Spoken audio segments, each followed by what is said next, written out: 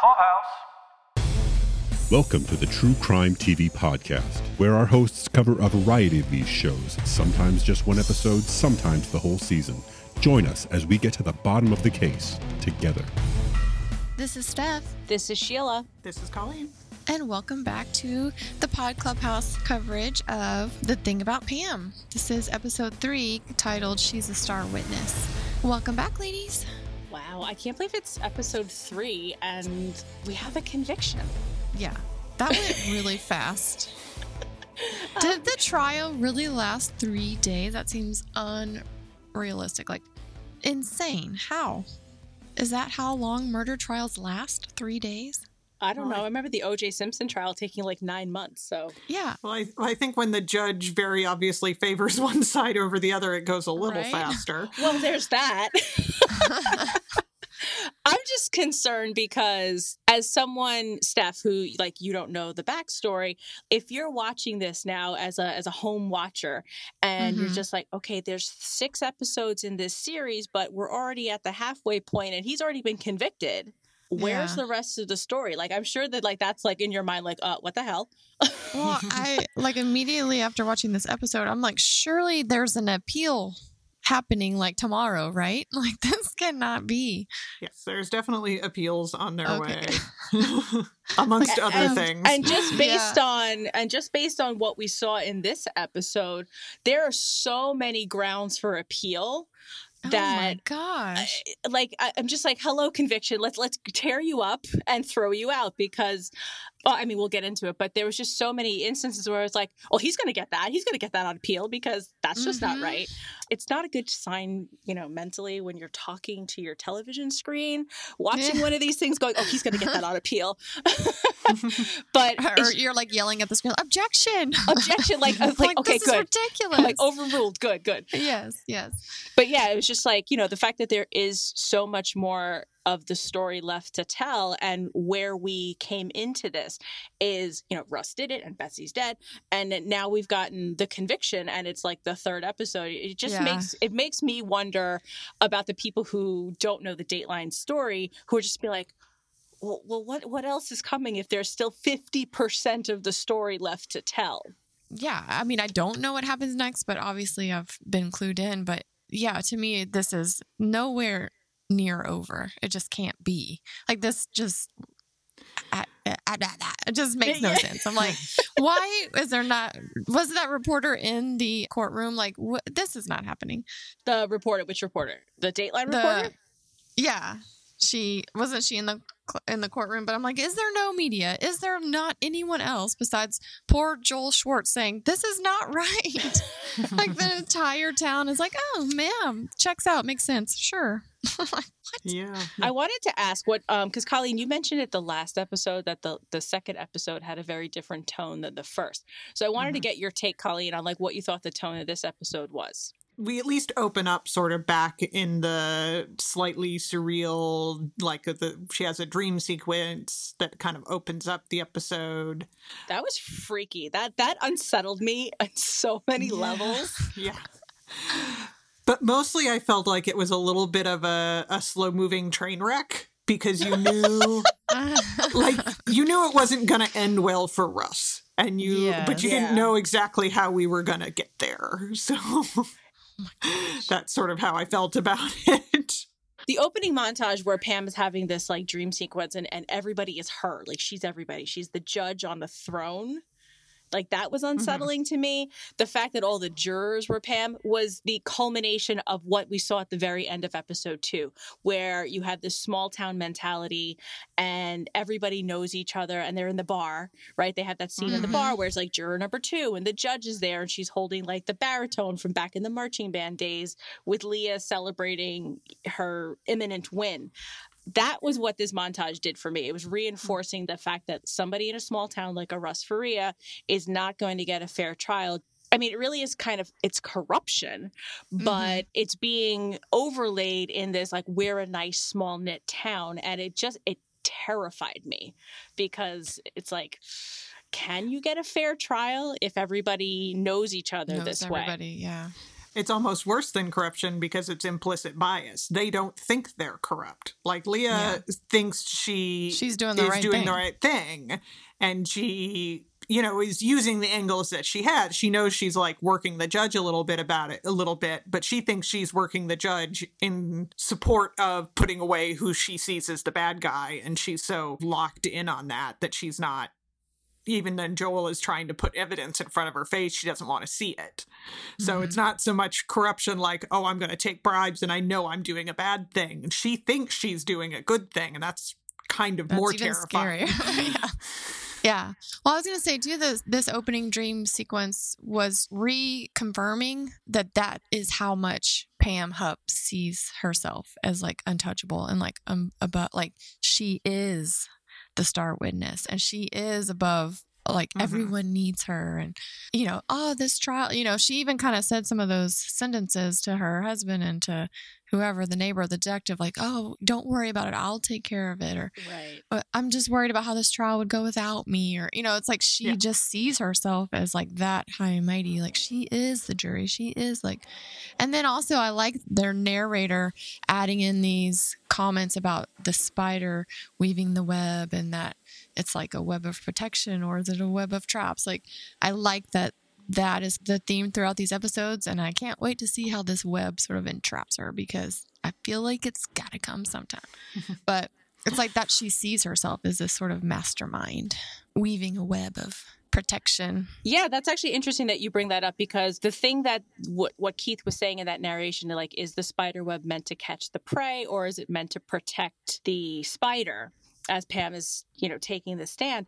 But what I also took that to be, like, going back to, like, the motive, right? So how both defense attorneys were like, oh, this insurance policy for Leah, this is Russ's motive because Betsy changed the beneficiary to Pam. And meanwhile, Joel is like, this is, you know, Pam's motivation to kill because, you know, now she's the beneficiary. So it's the same theme. Like, I thought that was very well done, because it's bringing back how people interpret the different elements of this case, right? So I like how they're weaving this, you know, this web, this thread, right? To kind of show how all of these things are really based on your own perceptions, and how, like Colleen said, how much of a slow train wreck this was to watch based on these biases. And I really feel like that's this episode, is just how you play up your biases and how you play into these biases. And it's the same event. It's Betsy changing her life insurance, and the two lawyers get a completely different result from that action.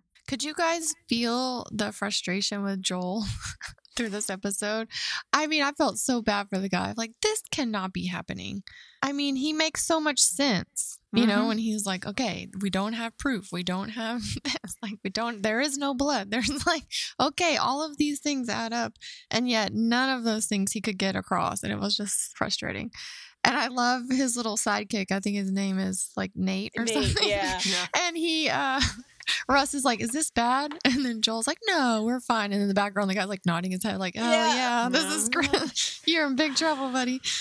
That made me laugh. I was like, oh gosh. Yeah, I feel like Joel is dealing with something. Like, if you had, like, shown this as a Twilight Zone episode, like, this wouldn't have been out of place in the Twilight Zone with what he has to deal with and how he has to try to mount a defense where literally all of the odds are stacking up against him and the walls are literally closing in around him because he's not able to have any type of defense based on these motions that Leah now brings in.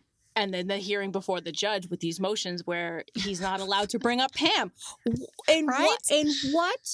Pam's not on trial here. And yeah, but you can't exclude her from the testimony because she is linked, right? She's linked to this insurance policy. So she's inserted herself. And I really think that is like the term around Pam. Like, she just inserts herself everywhere. But she's inserted herself into this. And now he can't even bring up this fact that Pam is the beneficiary because Leah doesn't want this to be about Pam. How is he supposed to do anything? How is he supposed to mount even I'm not even going to say a good defense, an adequate defense? Yeah. If the judge is so complicit with the DA. And that is definitely a problem because, again, the DA and the judge work together all the time. They live in the town. Joel's from out of town. Their kids are on the same softball team. you know, Leah knows that Judge Mennemeyer's unfortunate name in high school was Kankles. I didn't call her that, but everyone else did. Yeah. She 100% called her that. Oh, 100%. Yeah. She might have been the originator of that. That so reminded me of her character in 13 Going on 30, where she was like that super bratty, like just like, oh, well, I didn't do that, but everyone else did. Right. I was like, I mean, I gotta person. hand it to Judy Greer. She's doing such a great She's job. so good. that I love her. I love her as an actress, but I really hate her character in this show because of how, especially this episode for me, honed so much of the disdain that she has for this case and for Russ and how she treated his friends. All of that just really showed. It showed a couple of things for me. It showed that she's really inexperienced. Yes. And I wanted to get your guys' like take on that. Like, was I being too harsh on her, or, you know? No. And what I mean by that too, like I'll say like she was mounting an argument in her opening statement and Joel objects and, you know, she says this, are you going to object to my entire opening statement? I just love this interplay between them. There's just such hostility. I love it. But at the same time, yeah. Yeah, well, if you're going to keep saying objectionable things, I'll object. But yeah, so I just want to get your take on that, like in terms of just how she handled the trial. How did you think that she did? Yeah, it seemed like really sloppy or disconjointed. I thought it was pretty comical how whenever she was talking about Russ's friends and she's like, and they play this stupid game where they gut aliens from hell. I'm like, oh my gosh, like that has anything to do with, you know, it's just she's like grasping for straws to try to like make this game they play like tied to Betsy's murder. Like, come on. Well, and it sort of reminded me of the 70s when everyone was like, oh, Dungeons and Dragons is so weird. I'm like, it's 2011, you know, like geek culture is here, but she has to knock those people down because they're his alibi. Yeah, and like you said, that she just doesn't seem to know how to do an opening statement, and then she's like pretty messy, I guess. Or was it calculated? You know, let's talk about that for a second, because when she does her closing statement, so we'll jump a little bit ahead. When she does her closing statement and she's already seen sort of the interaction with the friends at the vending machine when they're trying to get the rogue pretzels out. And she says to Tina that he's hanging his defense on 4 man babies. Like she's making her assessment here. But I feel like she came to this conclusion during the closing statement to accuse the 4 of them here. So I think that she was unprepared to go up against the seasoned attorney. She had taken successfully away most of his arguments and painted him in such a way using the daughter's testimony. We can talk about that because I thought that was well done. But I think that she came to that accomplice story, and I'm going to say it's a story because I feel like she made it up on the spot. Like she saw the interaction between them and was just like, oh, this is another nail in the coffin to drive home my point to the jury. I think in the past episodes, we've seen her sort of comment that maybe he didn't have any clothes on, or somebody made that comment. But for her to say that in the trial, like in the closing statement, and I think he did it naked, I was like, really? Like, did no one laugh at that? Like, I thought that was pretty funny. But like, really?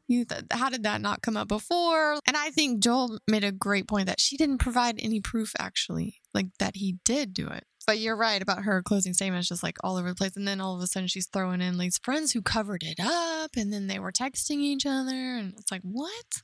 I wanted to ask you guys about manipulation. I felt like this was the other thread that was woven through this episode. And what I mean by that is Leah in how she manipulated the judge. I'm going to just use the cookie as the example. I'm going to mention the cookie. Yeah. Right? So Leah had a couple of moments of manipulation, as did Pam this episode. But Leah in particular, she was able to manipulate the judge to see her way when the judge was offering these gluten-free cookies and the kind in California. And this, basically, I felt like they were just mocking Joel. Yeah, they were. Completely. But at the same time, like, Leah didn't take a cookie right away, but she saved it for the moment when she needed to, like, close the deal with the judge. Did you get that?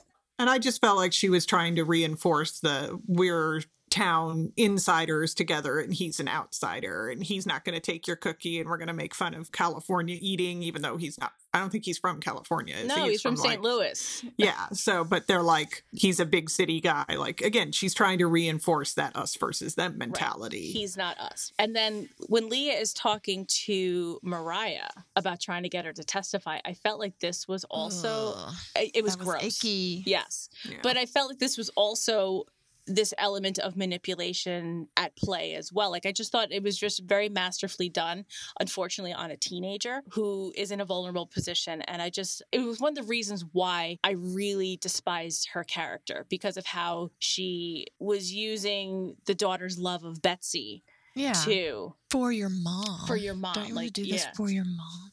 I don't know. I just literally just felt like it was the only thing that she had to go against Russ. Mm-hmm. Mm-hmm. But this just manipulation, it made me feel so dirty for Mariah. Yeah. It was gross. Yeah. And like, she didn't even see that she was being played. Because she's a teenager. I just continue to be very impressed by the actress playing Mariah. I feel like she's doing a really good job of not being maudlin or over the top with it, but really showing that character feeling stuck between a rock and a hard place. Yeah.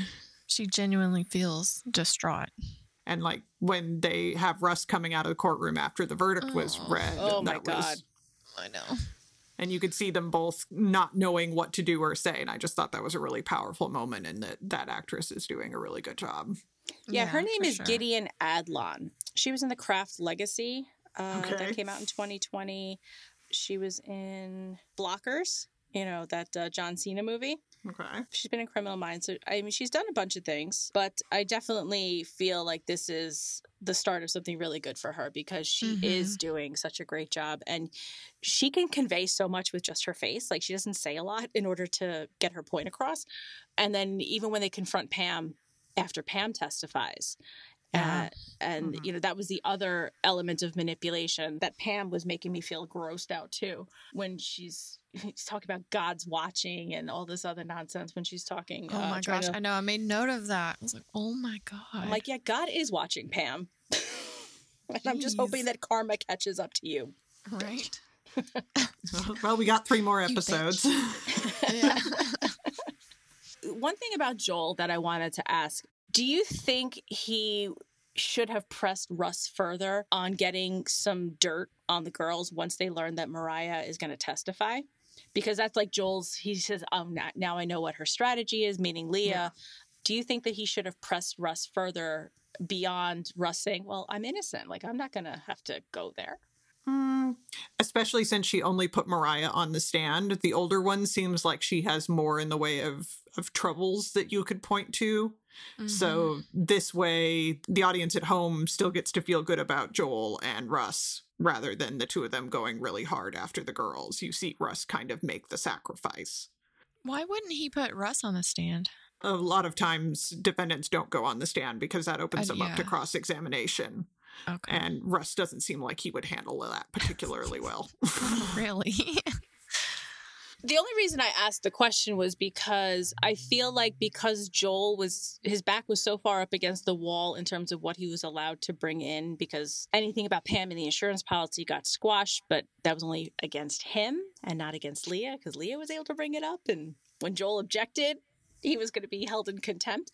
I just feel that Russ was in a position where he needed like all the stops pulled. And I was kind of like, Joel, like you need to find out the stuff that Lily was saying about you to Pam the prior episode, talking about like throwing his boyfriend out of the house and stuff like that. Just to show that it's not all necessarily just Russ's temper, that there's reasons why he acted the way that he did. Like, not that I think that it would have changed much of the outcome of the case, but I think it would have just been a little bit more of an interesting fight. Like, you're basically just saying like he should have just tried a little bit harder. Yeah, like, because on that point. Because everything else has been taken away from him in terms of what he was allowed to admit into evidence against Pam. His character was the only thing kind of left standing. Man. Oh, so I have a question about Leah. Leah is told by Mariah that Pam is holding onto their money until after the trial. Now, meanwhile, like we've seen a lot of back and forth about this money, the cop telling Pam, make sure that the money is transferred into a trust.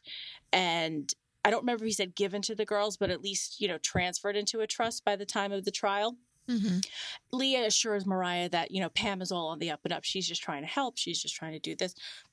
My question to you is, why is nobody on the prosecution side picking up on any of the red flags from Pam? Are they just blinded by the husband did it theory? Yeah. Yeah. One of the detectives, I think in the very first episode, said, oh, should we, look a little bit farther? And she was like, why do that? We've already got the husband. Like if something comes out, then that makes them look bad. So they've got to kind of go full steam ahead. They pick their pony, so to speak.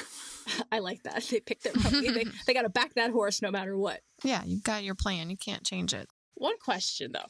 What possessed Leah to bring up the insurance policy after it had been decided that it wasn't going to be admitted into trial? Did she think that she could just get away with it because of her and the judge's relationship?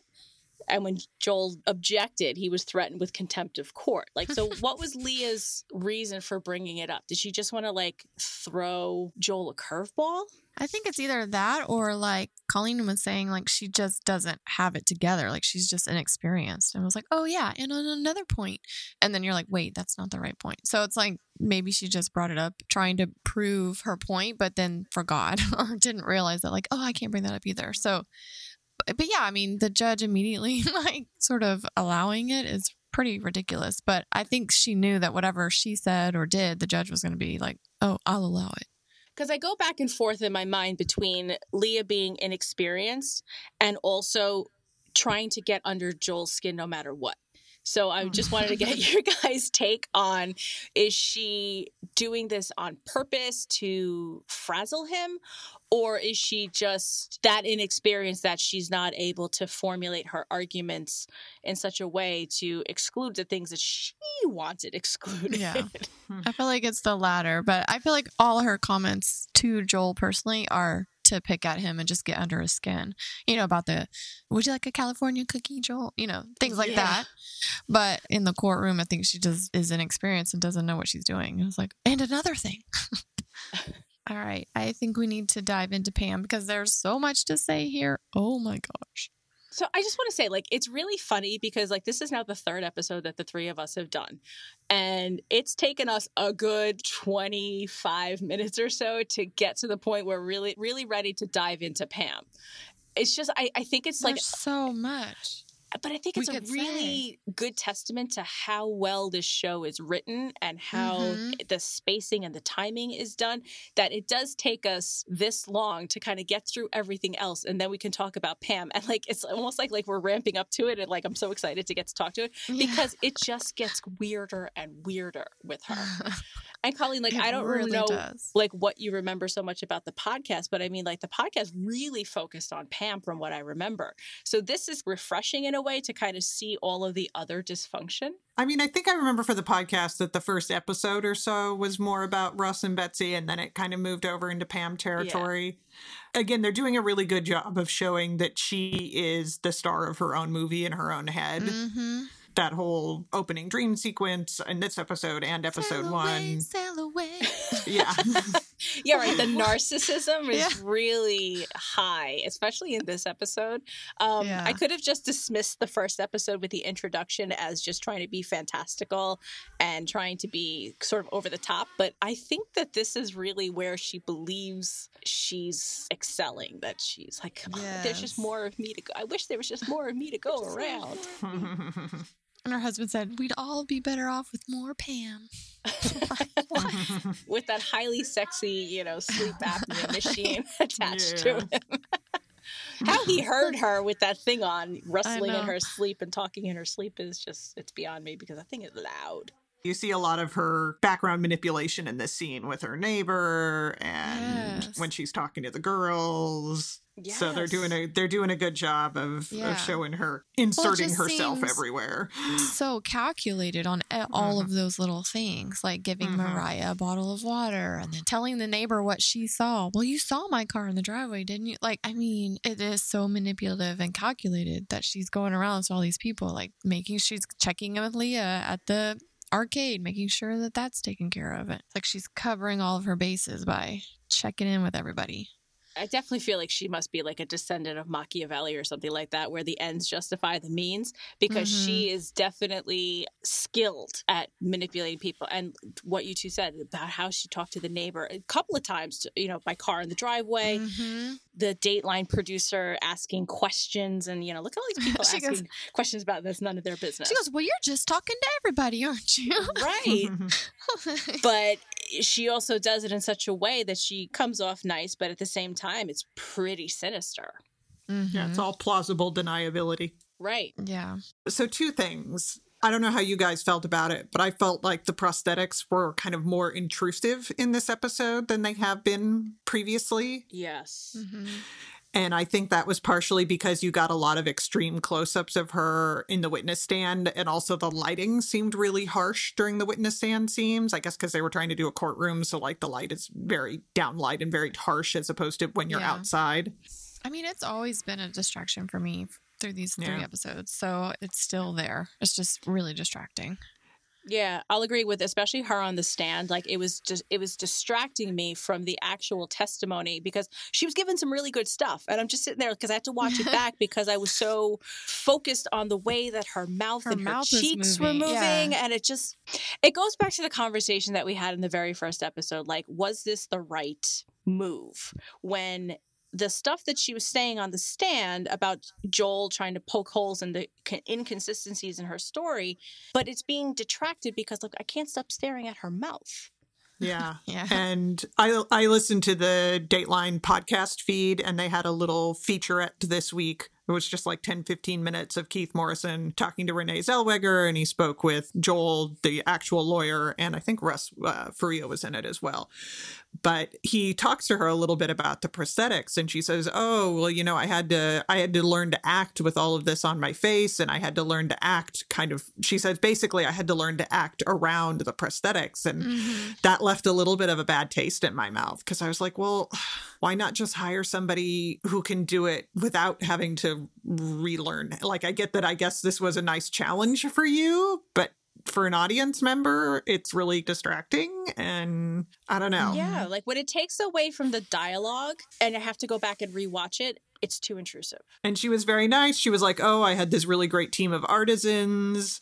And again, I'm a backstage person. I'm a costume designer. So I'm like, yes, glad that she got people skilled at what they're doing. But again, did they need to be doing it? Yeah, it is an interesting conversation to have, because if somebody else who didn't have to wear prosthetics, you know, how would that scene have been delivered had there not been this distracting aesthetic? I've said before, I just wonder if I'm going to use the word fakeness of it is on purpose, because of the way that they're shooting that like opening montage. And it's, you know, it's sort of meant, it feels like it's sort of meant to be a little off. I don't think you know? So. She didn't mention so? any Okay. in this. And again, this was only like, who knows how long they talked in real life, and they just edited it down. But she mentioned that she listened to the whole podcast in one sitting, like on a drive for a vacation or something. And she seemed to genuinely be attached to the material. Okay. And she didn't act as if she were approaching it really with much in the way of like a wink and a nod or anything. Yeah. And you had shared, I mean, just to, you know, rapidly change the subject, but you had shared that link with us, and I listened to it. The actual Joel Schwartz makes a cameo in episode 2.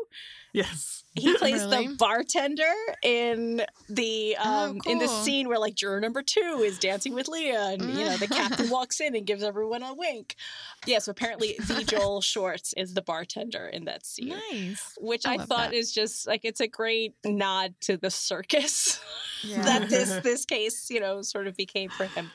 But I did also take from that little featurette that you shared, Colleen, that Joel is invested in this case and the outcome. So I think the fact that he was part of it is a great way to show like the credibility of the writing as well. Like they're not just taking the Dateline podcast, although he was very heavily involved in that as well. But the fact that they're also continuing the story with the people who were involved, I think is a really good tactic to take.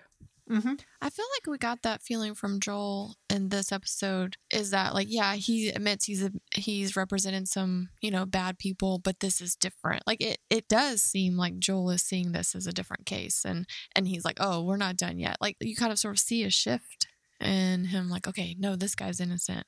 He also has the benefit of coming out of this as the crusading underdog. Like, he's not the judge who put an innocent man away. He's not the DA who put an ultimately innocent man away. So it's probably a lot easier for him to be involved in this. Yeah, you're right. Than it would be the real life Leah Askey or the real life Judge Miniman. But You're right, yeah. he came across in the interview, even in the kind of short amount of time you got with him, as a very charming guy. So I think Josh Duhamel is doing a really good job there. You know, he came Yes. across to me anyway as sort of a very charismatic, funny, interesting guy. So clearly they worked on getting that part of his character in. Yes, I agree with all of that. And just listening to the actual Joel Schwartz talk, I do agree that Josh is doing a really great job in conveying sort of that believability that you want to have about him. But I also really enjoy the fact that Joel in the show is having this reflective moment where this one, like you said, Colleen, this one is different for him. And I think he's fighting it in such a way that because he knows that Russ is innocent and he just smells such a rat and everybody is ignoring all of these red flags, that he tries his damnedest with Pam on the stand to get her to agree that her story is inconsistent. And she just blames it on menopause and nobody objects. And nobody, like, I just feel so bad for Joel and Russ in this situation, and poor Nate as well, because he's just like, he just looks bewildered by just everything that's happening. Like, this is not the justice system in America, I promise you. It's like, I mean, everything she said, it was like, oh, brain injury, oh, menopause, oh, I have a plate in my neck. Like, what is that? I'm disabled. Like, it's just not a joke, but it's like, come on. She's just using every ounce of anything she can grasp. It was menopause. I was distraught over my friend dying, and then I told the cops the real story. I'm like, but they But they interviewed you the morning after the murder. Like, all that stuff should have been fresh in your head. Yeah. But I don't know. It's just like the way that Joel is coming across. Like, I feel the sincerity of this case to him and how invested he is in it, because like you said, Colleen, like, this is different for him. Yeah. Can we talk about the limb? That was awesome. Like, as far as like taking that manipulation to the next level, I'm going to limp off from the stand. Right. Well, because now she's got to prove the disability and, reinforce her story. Oh my gosh. Did she have that limp before? No, she did not. I just felt bad. But no, at the same time, like, I thought that was very funny. And Nate and Joel are having this like side conversation, like, that one landed, they're up against the jury and now her doing that. And there's nothing they can object to. She's just walking, right? There's nothing to object. But it's, again, like, that's something that lands with the jury. And they're like, oh, okay. They're like, yeah, she did say she was disabled and all the rest of it. It couldn't be her. How could she do this? Right. It couldn't be me. Yeah. I have a question about the squirrel. I do too. Okay, you go first. My first thought was, wouldn't Minnie be able to figure out who put a dead squirrel in her yard based on Pam's probably the only person she just had a conversation with squirrels about? But then again, Minnie doesn't seem to be too strategic in her thinking, but it just seems like pretty comical. Like, who else could it be? But what exactly was she trying to say? Well, and they keep doing this Damien and the Omen thing with her and dogs. They're like staring down the dog in the car outside the Zuma. Right. They did that this episode. And they did that in the first episode too with, I think it was Betsy's dog. She sort of stares down. So Yes, because the dog is barking outside her car. Yeah. The dogs can sense that The she's animals know. trouble. The animals know. Do we think that Pam did the squirrel thing herself?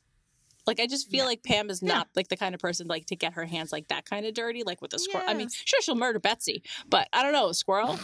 I think she did it. Yeah, of course. I just have another question, and I'm so sorry. This is like going to come out of my mouth the way it is. Were the squirrel's nuts cut off? Oh, there was some sort of injury there. Really? Yeah. Yes. When she opened There up the was? shoebox, the squirrel was laying there, and like where the body is like heading down towards the tail, there's like a red section, like where like the squirrel genitalia would be.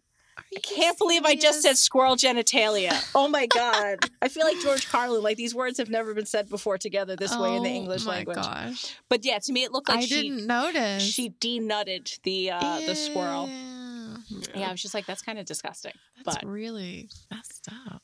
Yeah. Well, and I sort of didn't understand the whole point of the squirrel. Like, I didn't either, yes, but- the neighbor was obsessed with it and like was feeding it, but it's not like birds that'll like poop on her car or something. So I kind of didn't Yeah. understand what, because with the dogs are barking at her, the dogs are annoying her. I understand her dog interactions. I didn't really understand other than showing that she's unhinged.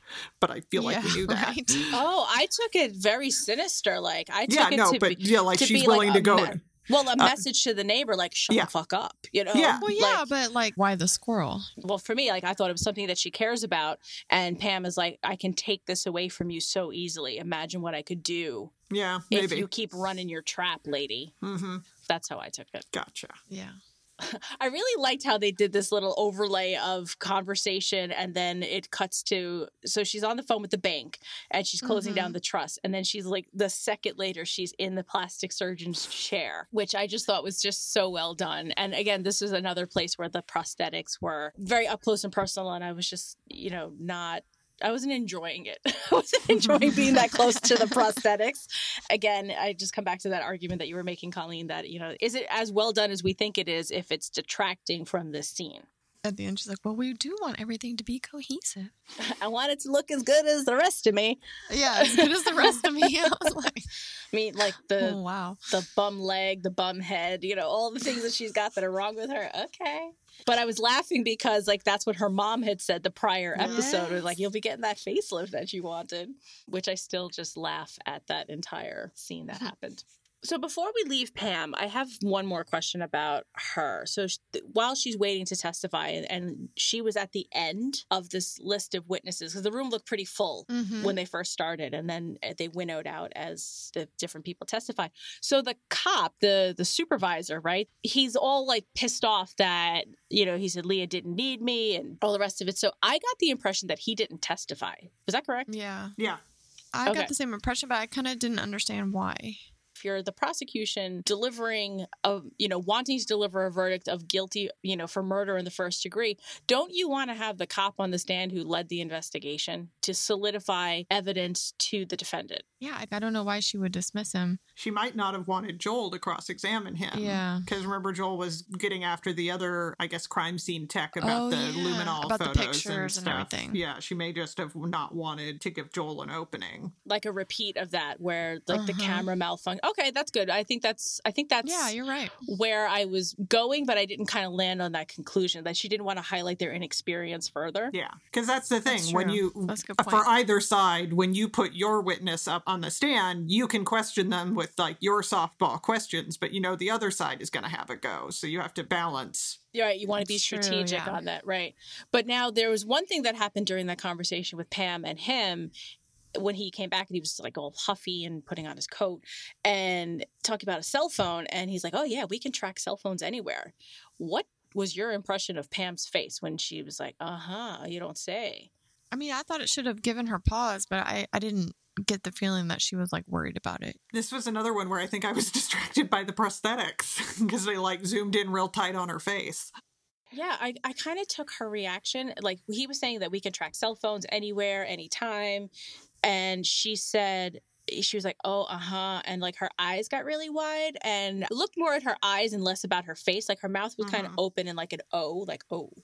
And her eyes kind of looked like a little terrified to me. Like if I go back and watch it again, because I did have to go back and watch this episode twice just to get past the prosthetics.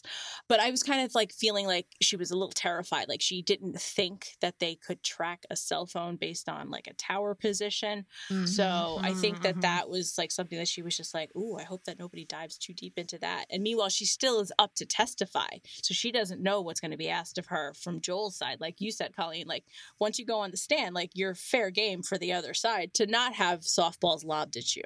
It looked like she just tried to hide her reaction, but that it wasn't much of a concern yet. Like, uh-oh. But hopefully, she's distracted everybody with all these other things that they're not going to I know notice. he's picking up on these red flags. So, what's another thing that she can lie about to, I did like how she told the cop, like, you did a good job. I got it from here. As if she's more qualified than the cop. I'm like, what? Right. And like he's passing the baton to her to like get this one over the finish line. Well, she did, right? She drove home, like, the fact that, you know, Betsy and her were friends and, you know, she was afraid of Russ. She was, like, crying over the cancer. Yeah. And, oh, you know, my God. like, That whole delusion scene of, like, her being the one to, like, tell Betsy, like, I think this is cancer. You need to go get that checked out. Like, and Russ was smoking in the house with her. Like, oh, her narcissism was just through the roof. The acting is very well done, but like you said, like the prosthetics are just, it's just getting in the way. I mean, I did see some chatter this week that, you know, a lot of people are talking like Emmy for Renee Zellweger for this portrayal. I don't know yet. Yeah, I don't know yet either. I'm going to have to... like mull that one over a bit, right? Yeah. But yeah, I did see some chatter earlier this week after episode 2 aired that the critics are lining up behind her because of the prosthetics and because of the over-the-top portrayal, I guess, that this is giving us. It's a little bit cynical, but I think award-giving groups love a transformation. Yeah, so, I'll agree with that. Yeah, that's fair. So whether that'll be enough to get her over the finish line into actually getting the award, I don't know, but I could see or definitely her getting nominated. Right. Do you guys have anything else on Pam? So I do have one more question. It didn't really make sense to me why Pam discussed with the cop or the detective later about the conversation she had with Mariah and Lily about them suing her. And then he kind of said something to the effect of like, oh, I'll take care of it. I was confused as to what he would do about that situation or why she even went to him. Yeah, I don't know why she would have mentioned that to the cop. Or maybe it was just to get reassurance that this kind of stuff happens all the time. I was pretty confused by that. Yeah, I don't know like what he would do to take care of it other than maybe just reinforce the fact that, yeah, she's just, you know, she said that she's going to hold on to the money until after the trial. And then when it's all said and done, you know, so making sure like that money didn't maybe go to Joel, the lawyer, to pay for his defense. I don't know. You know, like maybe there's something that he could do to like reinforce with his stature. Yeah, I just was confused why she mentioned that, but maybe we'll see. I cannot wait to see what happens next because I have no idea. I mean, poor Russ just went to prison for life. Like, and what? I don't know if you heard as the judge was reading the verdict, she was saying what each charge carried as a sentence. I mean, he's not been sentenced. Yes, you heard that it was life without parole, right? Yes. Okay. Yeah, this is not good for Russ. So we talked a lot about all these red flags, but there's one person who got introduced this episode who is picking up on the red flags, and this is Kathy Singer. She's the Dateline producer, right? Finally, someone was seeing the light, right? Seeing the light and seeing things from what Joel is seeing. I just liked this introduction to this character. Like, I feel like she's the one to like pick up the mantle and bring us through the last 3 episodes. That's what I took her introduction as. Because like we said, like this is the 50% of the way mark and now Russ is in jail. So what else could be left? Oh, wait until you hear what else could be left. I cannot wait. It's either Joel has to do something or Kathy Singer has to do something or Pam has to mess up somehow, which I don't see that happening in a public way that everyone would be like, so I don't know. It's going to be interesting. But I like the fact that she says, you know, to Joel at the end that she thinks that there's something here despite the verdict, that she's, you know, she's not giving up because she is seeing the red flags and she does have an interest in this story, seeing as how Pam, she even knows that when we first meet her, that Pam was the last one to see Betsy alive. So she feels that there's something that hasn't been told. So she confirms that the story's not over yet. And that it's inconsistent. So I'm excited for episode 4 because if you thought it was bananas to this point, that's what everyone keeps saying, and I keep saying, "Don't tell me, don't tell me." I'm not going to say a word. You just heard the ... come out. Yes, my voice, right? Yes. Just to hear like what's going to happen next and see what happens. So. And then even my mom, she sat at my desk here at my house the other day, and she was like, "Oh, the thing about Pam," because my notes were on my desk. She's like, "Oh my gosh, did you hear about the pod?" I'm like, "Don't tell me!" Like, Mom, shush. She was like, "What?" Like, "Don't tell me what happened." She was like, "Oh my gosh, it's so crazy." I'm like, "Okay, don't say a word." So we'll have to just learn it as we go. Yeah. But it's going to be a wild last 3 episodes. Yay! I love that. I can predict as far as what I can remember. Yeah, we've got our chess pieces in place now, and things are going to start getting knocked down to mix metaphors or something. I don't know. It's all good. Yeah. I'm going to be texting you ladies like when I watch. Be like, "Oh my God." I love TV shows that I can like text my friends like, okay, text me when you get to the part about whatever, when you find out what happens to when they're in the diner, you know, right? Text me when they're in the diner. And then the person's like, oh my God, you're like, oh, I know. I love shows that make me do that, like react like that. So, except for this is real life, so that's even crazier. No, that's the part that I keep coming back to, like when we talk about this and like how crazy it is. And so, I'm like, but now there's an innocent man that just got sent to prison. Yes. We can That's talk. what's scary about it too. If we wanted to talk just about the reproach this would be on the American judicial system, we could, we could spend a whole podcast doing that. But this is a real story. And I mean, from what I remember, this is pretty hewn closely to the source material, that they haven't really taken too many liberties from what I remember. And it's just when you have narcissistic sociopaths in your way and you don't know that they're narcissistic sociopaths, like it's scary what they can do. Yeah. Like a man just got sent to prison for the rest of his life without the ability for parole. I think that's what I keep thinking about too, is that it's scary to look at a court case and think that this could be you. Yes. Like, and it's just not making sense. And then your family's just answering questions from the defense saying yes or no. Did he yell at you? Well, yes. Right. And then that makes you look like a murderer. Like, that is really scary and as the witness, they can't sort of elaborate. And then they're always like, oh, just answer the question. Like, that's kind of crazy. Right. Because then you get objections for speculation. Position. Yes. Like, please don't make me say something that just answering yes or no, but not getting the full story, you know? Yeah. That's really that's what we talked about earlier, like crazy. This perception mentality. Like if you perceive the motive with the insurance policy to be for your side or against your side, same thing here. It's like, well, if I just ask a question, what husband and wife haven't had an argument? Right. So couple hasn't raised their voice at each other. Exactly. So I'm sure my neighbors would be like, oh yeah, they fight all the time. I mean, my neighbors have also told me, yeah, like, you know, I heard you, and like even I brushed my teeth and went to bed that time. Oh my gosh. We used to live in this apartment and the couple above us yelled at each other all the time. And so we would just like turn our TV off and like lay on the couch and just like listen. Well, it's its own form of entertainment, right? Yeah, it really was.